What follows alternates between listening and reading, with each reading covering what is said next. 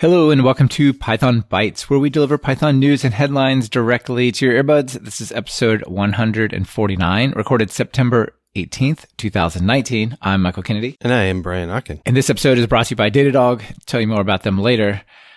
Brian, this first item that you have here, it actually sparked some philosophical sort of challenge to my way of seeing the world here. So why don't you run it by and I'll tell you about my problem. Maybe you can help me through it. I'm curious about this now. Yes. I'm pretty sure we've covered this before, but Dropbox is kind of behind a lot of the push to do different type checking or type hinting and checking those type hints within Python. The MyPy project is, I think, spearheaded by Dropbox. Yes. There's an article that they put out called Our Journey to Type Checking 4 Million Lines of Python. Wow, 4 million lines. That's a big code base. That's a lot of Python. Yeah. I wonder how much of it's interconnected. You know, like you've got all these little utilities and nothing actually depends on it directly. Maybe they depend on the output. On the other hand, there could be like a super complicated sort of monolith thing. It's interesting to think about that much code, but that is a ton. They're leading a lot of stuff, but I like this. So why? I mean, that's not free. You don't have a huge code base and move it to type checking. You don't get that for free. So there has to be benefits to this cost. And that's one of the things. So this article does talk about does go through some of their story of how they did it. What I really liked is it covered some of the benefits. And this isn't even that surprising. It says, experience tells us that understanding code becomes the key to maintaining developer productivity, and that grows with a larger code base. So without type annotation, basic reasoning such as figuring out what the valid arguments to a function are, or the return types, that's a key one for me, becomes a kind of a hard problem. And just answering those questions more quickly, what does this function return? Does it return none sometimes? Can it return none? Things like that. These become more and more of a drain as you're looking at a larger code base. I mean, it's definitely true. You spend more time reading code than writing it. So thinking about the types as you're writing it and putting those in place, especially for interfaces to functions, those are an easy win. I like it. They talked about some of the other benefits that the type checker is actually finding subtle bugs that they wouldn't have caught easily without it. Refactoring becomes easier. And then running the type checking is faster than running the suite of unit tests. So the feedback can be faster. And I didn't think about that aspect of it. That's pretty interesting to include type checking as part of like a TDD flow. I haven't tried that. That'd be kind of fun. And then one of the things I do know is that the IDEs such as Visual Studio Code and PyCharm allow for better completion and static error checking and a whole bunch of goodies that you get from the IDEs if you have type hints in there. But anyway, the other part of the story that I think they talk about is the improvements to MyPy to fit their needs. And so if you like MyPy now, it's because Dropbox needed it to be really good. So anyway, it's a good article. I'm a big fan of type hinting and stuff. I think all these things here that you've laid out, I definitely think they're all true. I would say absolutely the biggest one for me is making the IDEs and the editors just better. When I get the return value function that declares its return type and I hit dot on that variable, boom, there's the list of the things that I can do. I type 1 or 2 characters, it auto-completes. I just flow. And yes, it's in the docs. What comes back from some of these things? Yes, you can go look them up, what arguments or what, operations you can do on them. But if it's 1 character or 2 typing and it's just always there, it just massively improves what you're doing and your confidence and the speed, and it doesn't take you out of that flow. And I really appreciate that aspect of it. One of the things I'm embracing more and more is things that can return multiple types, because we definitely can do that in Python. Yeah. So arguments that can be set to none, but are either none or a Boolean, or there can be a element or a list of those types of elements. Those sorts of things are great because if they're one of the types most of the time, you don't even really think about making sure that it works for the other one. For sure. So you want to hear my philosophical dilemma? Yeah, I do. All right. So in that article, it says something to the effect of MyPy is an open source project and the core team is employed by Dropbox. One of the people who is doing major work on this project is Guido van Rossum. Yeah. Yeah. I think he did something in Python, like created things like that, right? He created the language and whatnot. And it wasn't until, gosh, I don't know, well into the 2010s or something like that, till type hinting became a thing in the language. So Python was created. Its sort of core essence is a language without type declarations, right? So here's my philosophical debate. Like, would Guido have gone back and said in 1991, actually a little bit of type hints should have been how Python originally came into the world? Or is this something that you have to go through and you're like, oh, it's fine when you have 100 lines of code that don't have any type information. But if you have 4 million, all of a sudden you're in a bad place with 4 million and hundreds of people working on it. Well, all of a sudden these types now are super valuable because here he is working explicitly on this thing that, you know, he probably decided not to have in his original language. And there's my dilemma. I think it's the size thing. It's helpful for large projects. For tiny little things, it's not. I mean, has it ever bothered you that there are no type declarations in Bash scripts? Yeah, not really, I guess. I don't do really huge Bash applications. Yeah, that's probably some form of anti-pattern right there, isn't it? Yeah, I don't know. Maybe it's also the tooling, right? Like the editors do a lot more with that information now. It is an interesting question of why didn't it have it to begin with? If someone else was working on this, sure, okay, these are two philosophies and they kind of come together or don't in different ways, but it's the same person, right? So that was my my thought as I was looking through this article. Yeah. Yeah, but cool. I'm happy to see them doing it, and I like to bring this sort of stuff into my code as well. I think it makes it better. All right. Well, what do you got for us? I did mention that we have these editors these days that do so much more than they did in 1991. And namely, this would be PyCharm and Visual Studio Code, right? Those are the two main ones. Obviously, there's others, but these are the main ones that are like super rich, right? Yeah. Our friend Miguel Grimberg decided he was going to put together a cool video about setting up Visual Studio Code to work with a full-fledged Flask application. Yeah. So with PyCharm, I think it's pretty straightforward, right? PyCharm kind of is what it is. It's, you go in like, all right, here's the project. I see that. Here's how I run stuff. Here's how, like, it's sort of really clear what you do. There's a lot of stuff going on there and it's really busy, but you can look at it and see what you're supposed to do. With Visual Studio Code, I don't feel that way. I look at it, I go like, all right, I know that this thing can be configured and adapted to do all this amazing stuff. And it gives me no breadcrumbs or hints on how to even like take that first step. I'm like, man, I know this thing's cool, probably, but I'm just going to edit this file and go on, right? But this is a video that also has a blog post version from Miguel, and it's actually a follow-up to doing the same thing in PyCharm about a year ago. And I think the reason he did it in PyCharm, even though I just told you how easy it was, is he's doing it in PyCharm community, which is not officially able to support web development. It's the free version. So he's like, how do you set up a web development project in a thing that's not meant for that or officially configured for that or whatever? Anyway, so it goes through and it sort of walks you through all the steps. And you know what? It's really nice. And I think the grand finale you will appreciate here, Brian. So as I think a lot of people do, he says, all right, here's what we're going to do. We're going to go set up, we're going to clone the repo, we'll create a virtual environment, we're going to install the requirements and sort of configure environment variables, maybe run some custom Flask commands like flask deploy, which initializes the database or does database migrations and all that kind of stuff in the terminal before we actually get to the editor. And this is how I work as well. How about you? Do you like start from within PyCharm or do you kind of get to it eventually? Oh, no, I the same thing. I'm setting up. Well, I've got little extra little hooks to create an environment and activate an environment because I'm doing that on the command line all the time anyway. Like if I'm going to clone a repo and stuff, I'm just going to do that. So same. And I have all these aliases and stuff that will like do multiple steps at once and make it a little bit nicer and so on. All right. So all that is in terminal. But then he says, all right, here's what we're going to do in VS Code. You're going to open the folder, which is a thing you could do in VS Code, and it will automatically find the virtual environment. But in order for all that stuff to happen, you have to encourage Visual Studio Code to go into Python mode. So just open any Python file, and that like activates all the little subsystems that fire up like the environment variable detection and all that kind of stuff, the virtual environment detection and so on.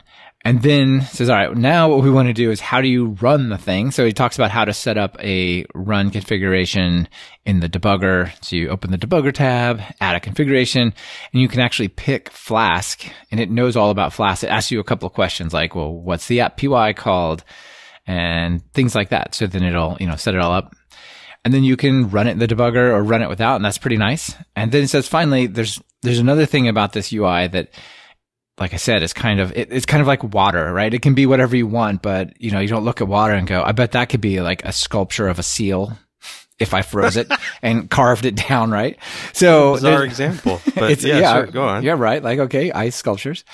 So there's another command you can run in VS Code. And this I didn't know about is you can ask it to discover Python tests. That's nice. Yeah. So you can say discover Python tests and it'll hunt through and find all the tests in your project. And it'll even offer what test framework do you want to run? You want to run unit test or PyCharm or whatever. And then once you do that, like a new UI element sort of pops up and now you can run your tests in a pretty cool runner. So it's about a half-hour video. It's good, I think. And there's something really nice about seeing it in action. I'm a big fan of learning through, video stuff, as people might imagine, since I put some time and energy into it. But it's one thing to read it. It's another to see just that sort of process gone through and explain step by step.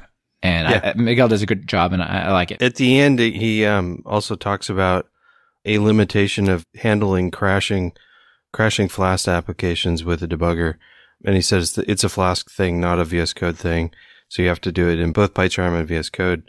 But he shows you the little workaround. Yeah. Basically, you have to stop going through the Flask run option and go to the flask.py or app.py, run it, and then override some settings and the run there. So yeah, it's pretty straightforward, but that's definitely a nice touch as well. Yeah. And then the other thing I wanted to touch on is when he's showing how to run tests in the video, they're just sort of magically running in the background. And you don't see what they're doing and he doesn't cover this, but at the bottom of the screen or at the bottom of your VS Code window, there's some icons that show you the status of the tests. And if you click on that, you can that's where you go look at the output and look at the failures and whatever. So yeah, very cool. Nice. So that's a good one. Another thing that I am a big fan of is parallel programming.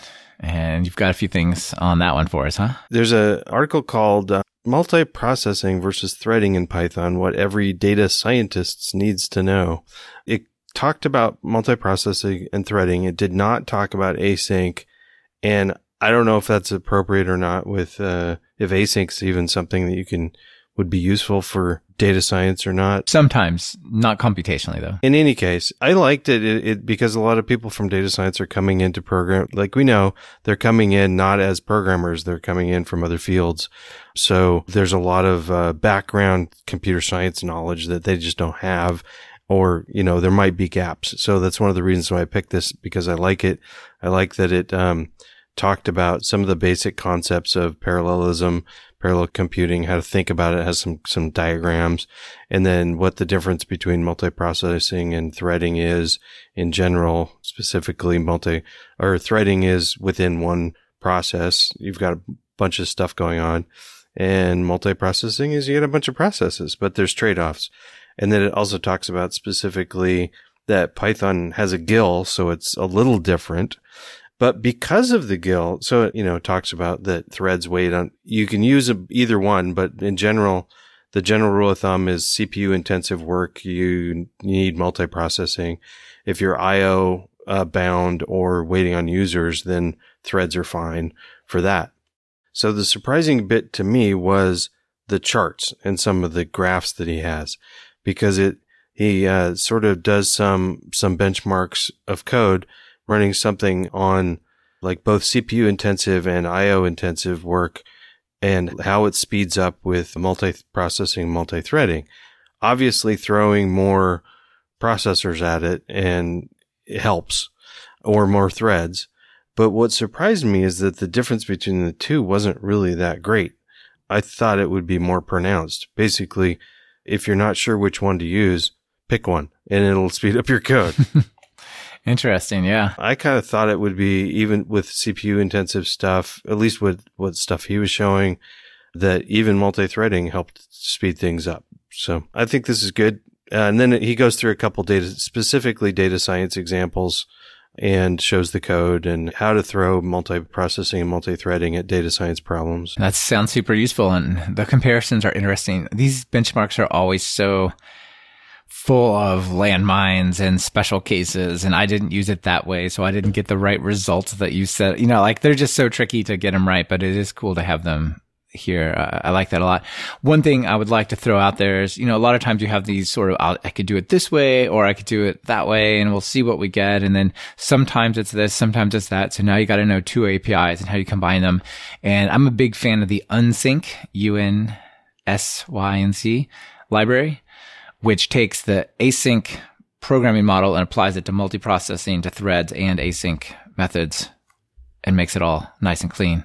Just a couple decorators and they're all the same. So do you still have to pick? You have to pick at the implementation level. So imagine you have three functions. One of them is async because it actually implements async in a way it uses that. One is just a regular function you'd like to run on a thread. One is a function that does computational stuff, and one does waiting.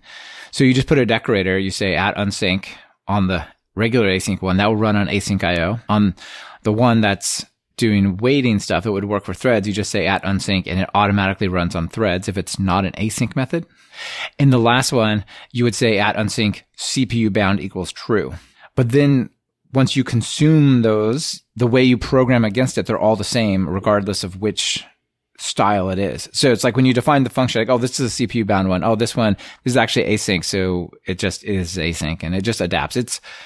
It's a pretty cool library. It's 126 lines of Python in one file, and it does all that to unify all these APIs. It's great. Oh, that's cool. Yeah. So pretty cool. Anyway, yeah, this is really nice and certainly something people want to think about. It's a little bit tricky. We'll see if this is still a discussion in a couple of years, right? In Python 3.9, there's talk of maybe using subinterpreters to remove the limitation of the GIL inside of single processes and all sorts of stuff.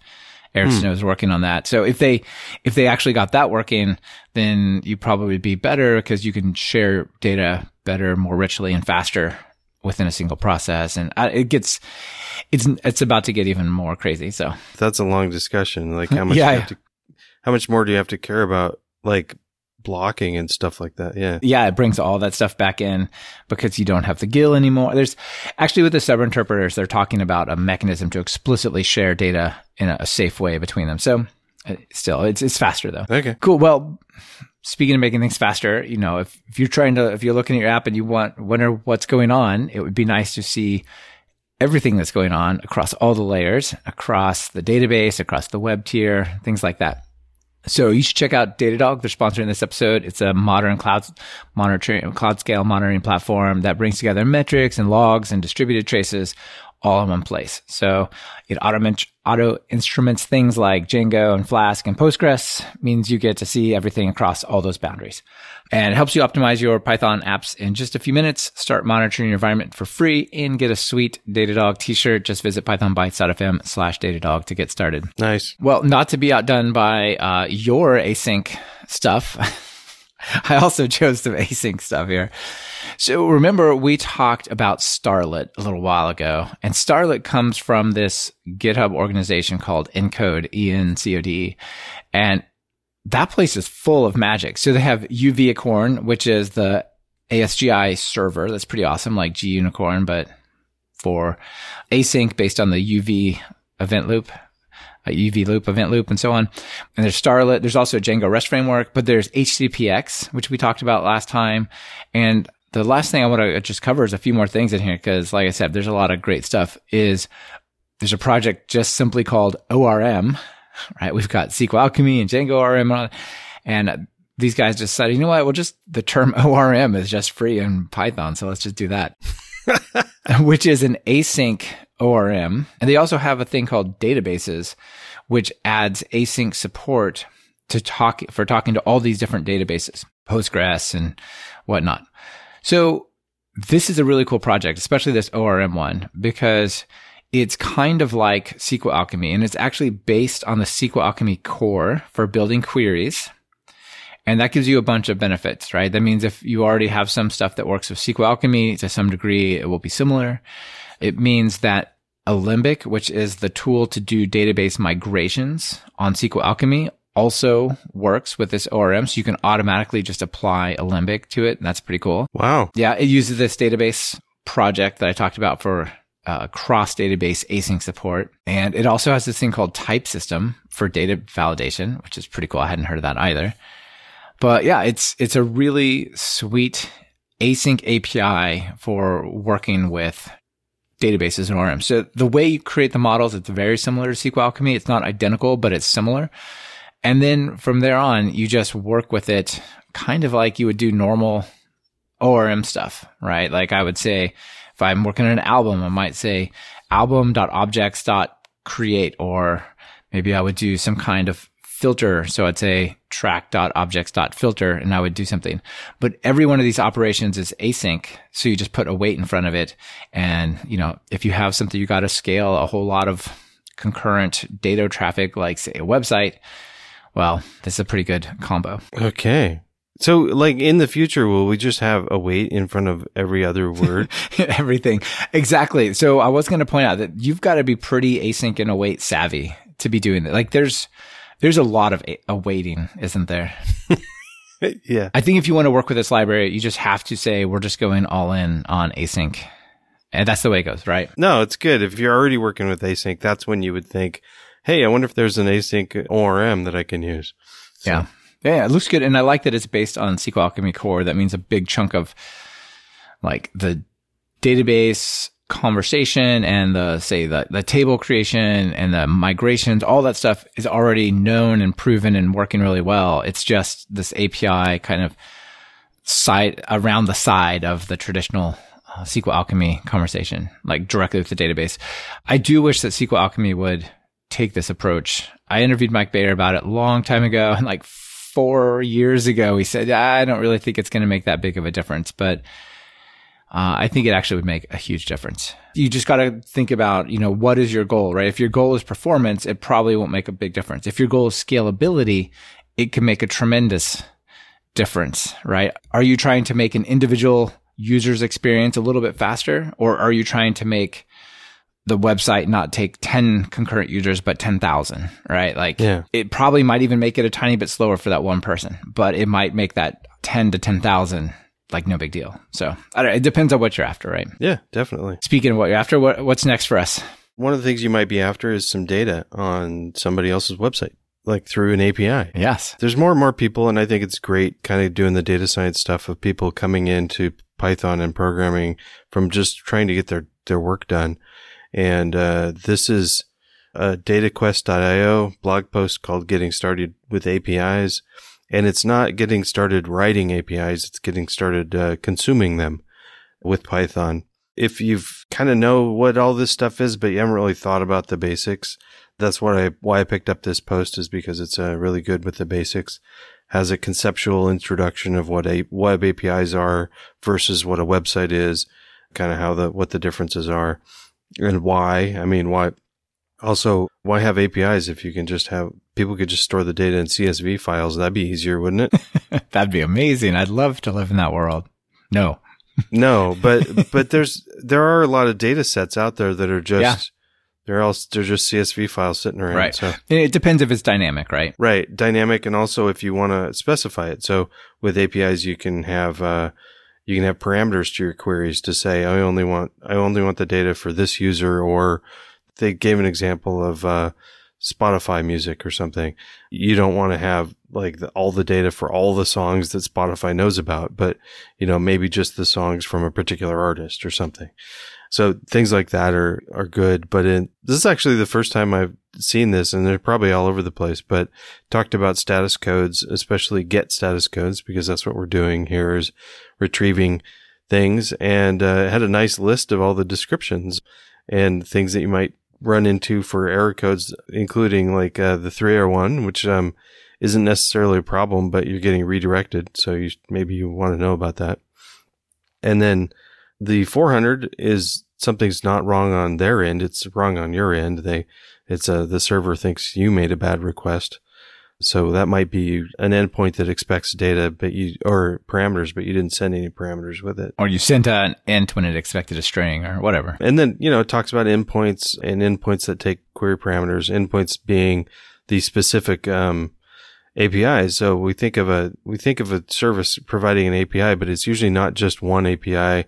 It's usually a whole bunch of related different bits of data that you can query together or query separately for different aspects of it.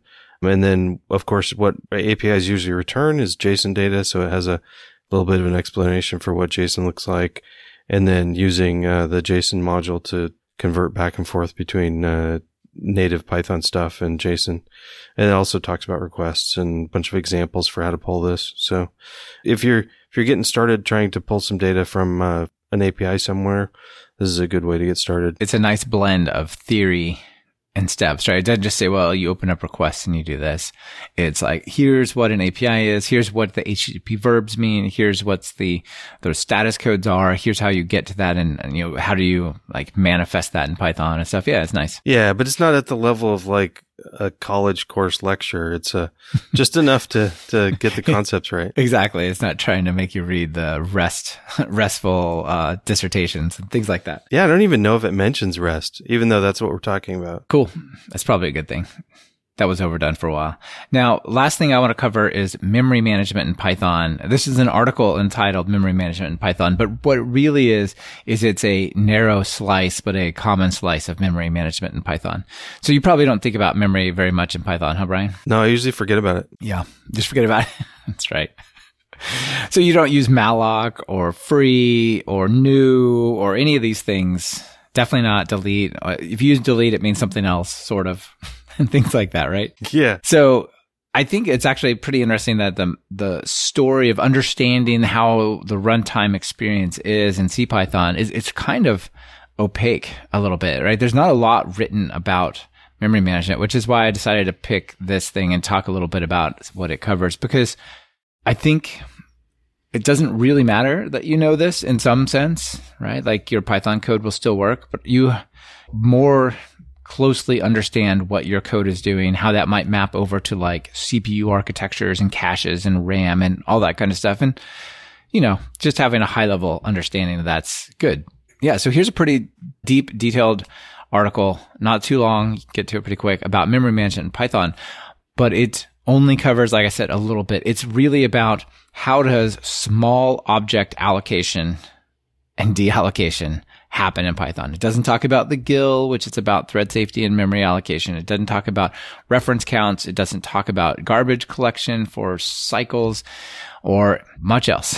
So it's all about small objects, but most things we make in Python are small objects. Even when they're big, they're really just a bunch of small things all pointed at each other, right? So if I've got like a list of 1 million items, I don't have each of those items is 10 bytes. I don't have 10 million bytes. I have this big list with a bunch of things, but then each one of those is a pointer out to its actual thing that it is, right? Even when you have strings or even numbers, right? A lot of languages, numbers are allocated on the stack and treated as value types and stuff, but everything is an object. So every little thing that you make has to get allocated and deallocated. So understanding how these small objects get allocated, that's pretty interesting. So that's what this article talks about. So I'll try to summarize some of the stuff covered there. One of the problems you have with memory allocation is that memory can get super fragmented, right? If I just allocate a bunch of stuff and then delete it and keep allocating it and just let that grow, just keep adding on the end wherever the memory is, and I want to interact with that can really mess up, like reading from RAM and getting stuff on cache to be high performance and stuff like that, right? So what Python does is it actually pre-allocates these little 256K chunks, and then it partitions those up and it plucks in the small objects into those spaces, and then we'll potentially take them back out and then reuse those spaces that it had already allocated when it needs to make a new small thing. Okay. All right. So that's supposed to help with memory optimization, the locality stuff, the fragmentation, and so on. So there's a special memory manager in Python called PyMalloc, general purpose allocator. On top of CMalloc, there's a Python allocator, right? So there's this layer. We have RAM, we have the operating systems, virtual memory management. We have C's malloc. We have this PyMalloc thing. We have the Python object allocator that then figures out where to place these things. And we actually have object memory. So there's a lot of stuff going on here. And they break it into 3 levels of organization. Okay. So for small objects, which are things that are individually smaller than 512 bytes, right? Not like maybe a list that has a bunch of stuff, but each little bit smaller, right? So those are the things we're talking about. And what happens is it gets broken into these three things called the block, the pool, and the arena. So a block is a chunk of memory of a certain size, and it only holds Python objects of a certain size. So maybe there's a block that holds 16-byte Python things. Yeah. Okay. That's weird. Okay. Yeah. So the reason is Python can then, it knows how to exactly fill up and then reuse those blocks. Oh, yeah. Okay. Right. So if it's like, oh, I'm going to get a bunch of numbers, well, all the numbers are the same size unless they become utterly huge. So we can just like allocate them into the spot. Some of those numbers go away. We got another block. We drop that new number pointer in right there, or the number, which we then point at right there, and so on. So there's these different blocks. Each one is a uniform size between 8 and 512 bytes. And then the blocks are managed by this thing called a pool, which is usually limited to a memory page size, so 4 kilobytes. And then the pools are managed as these things called arenas. And these are the things that are allocated on the heap. I believe they are 256K pieces of memory, which hold 64 pools, which hold some number of blocks and things like that, right? So there's this really intricate way in which memory is trying to be grouped together and then also trying to be reused without reallocating it from the operating system. Okay. Right? So even though Python might new up a bunch of objects, it actually says, well, but we already have this block that holds those size of things, and there's some spots in there, so let's fill that bad boy up. Oh, all right. Yeah. Anyway, so it's pretty interesting how all the stuff is working together, but that's the Python small object allocator. Never thought about that before, but kind of interesting. Also, I'm trying to visualize like a sports arena with 64 swimming pools in it. That's not a bad one. And then each pool is filled of exactly the same size people or creatures swimming around, something like that. Yeah. Yeah, there you go. That makes a lot of sense. The first part of it totally made sense. The last bit, maybe not so much. All right. Well, anyway, what I like about this article is it seems like it has a lot of stuff from like, here's the actual C code that defines what an arena is. Here you can see it's like a doubly linked list and how it all fits together. And it's just got some good analysis. So have a look if you've wondered about this. All right. Well, that's it for our main items. I know, Brian, you have big news for the entire world if they live near Portland. Yeah, if they live in Portland or really close to Portland. Or want to come to Portland. September 26th, I'll be speaking downtown at the Portland Python Users Group. And I'm still working on my talk, but I'll be there. That'll be fun. And then I'll probably polish it more. And people have to volunteer for this other talk. So on October 6th, it's the inaugural first day of meeting the Python PDX West. So we've got a new user group for Python in town. I'm hosting it along with you. Yeah, it'd be fun. I'm really looking forward to it. Yeah, and you'll be speaking there. I will. And I'm trying to get other people to volunteer to speak. And if they don't, then it'll just be you and me speaking. But I think it'll be fun. So we got a bunch of people signed up so far. So it's filling up fast. So people should sign up. That's cool. Maybe we could do a live Python Bytes sometime there as well at the end of the day or something. Who knows? That's a great idea. Yeah, we could maybe not Tuesday, October 6th, but maybe someday we can make that happen. Maybe someday, yeah. Yeah, that's great news. If you happen to be around, definitely drop in. That'd be great. It's on meetup.com, right? People can just sign up there. Yep, and a link in the show notes. Do you have any intention of recording, live casting, or otherwise spreading this in a farther path? It's not a bad idea. We don't have anything like that set up right away. In the future, maybe we could do that. Probably people would be interested in watching these. But I also want to make it really accessible to people that are new to presenting as well. I'd love to have people come in and do like a talk that they're working on. It's not quite polished yet. I want it to not just be experts talking to everybody else, but I'd like it to be people working out things that they're just interested in. So I think it'd be good. Yeah, that sounds like a great philosophy for it. How about you? Any extras? I have a couple presenting and speaking PyCon 2020, which is a little earlier this year. I believe it's like in April or something. The website's up. Yeah. Yeah. So April 15th to 23rd. So the call for proposals is now open for PyCon 2020. So if you would like to be considered, a talk of yours to be considered there, then now is the time. Yeah, go ahead and submit those because you know you're only going to spend like a week writing it up anyway, so I may as well get that done right and away. That's right. Do like a Band-Aid. Stop worrying about it. Just get it over with. Yeah. Pull it right off. All right. Another thing, have you heard of Gitbook? Yeah, but I haven't really looked into it much. I hadn't either. I was interviewing the guy, Joe, from Masonite, the Masonite web framework, and I noticed that Masonite's documentation is written in Gitbook. And so I looked at it, and Gitbook is pretty interesting. You can use it as kind of like almost a Basecamp project management type thing. So stuff, personal notes or things you want to track or stuff like that. But you can also use it for documentation and knowledge bases and whatnot. So it looked pretty cool. And so I thought I'd just, let people know that it's out there. It's free for small teams, like with some limitations. It's costs a little bit of money for non-trivial small teams, like $7 user, but it's also free for open source and nonprofit teams, which is kind of cool. So I'm also a big fan of Read the Docs. So it's, I'm not saying they shouldn't use that, but here's an interesting project that I ran across that I hadn't heard of. It looks nice. If people for some reason are opposed to Read the Docs, I don't know why you would be, or just like this look better, here's another opportunity. So good to have options. Good to have options. Also good to have laughs. Yeah, let's do some jokes. All right. How about you go first? Okay. So I pulled these out of a list of dad jokes that you had posted somewhere on our Trello, but changed it a little bit. So what do you call a 3.14 foot long snake? I don't know. Well, that would be a python, of course. With the Greek symbol thon. Yeah. Python. Yeah. So if it's not feet, but 3.14 inches, then what is it? It's a micropython. It's a micropython, a mu python. Yeah. I feel like we're back in calculus or physics. Yeah. So do you want to do some of these? Sure. So why doesn't Hollywood make more big data movies? I don't know. Why? No sequel. This last one, it's a little bit crass. It's a little low level, but I'll see what I can do here. So why didn't the angle bracket div get invited to the dinner party? I don't know. Why? It had no class. Oh yeah, that's a good one. All right. Well, thanks for throwing those in there. These are fun. Yeah. Thank you once again for talking with me on a nice Wednesday. Absolutely. See you later. Bye.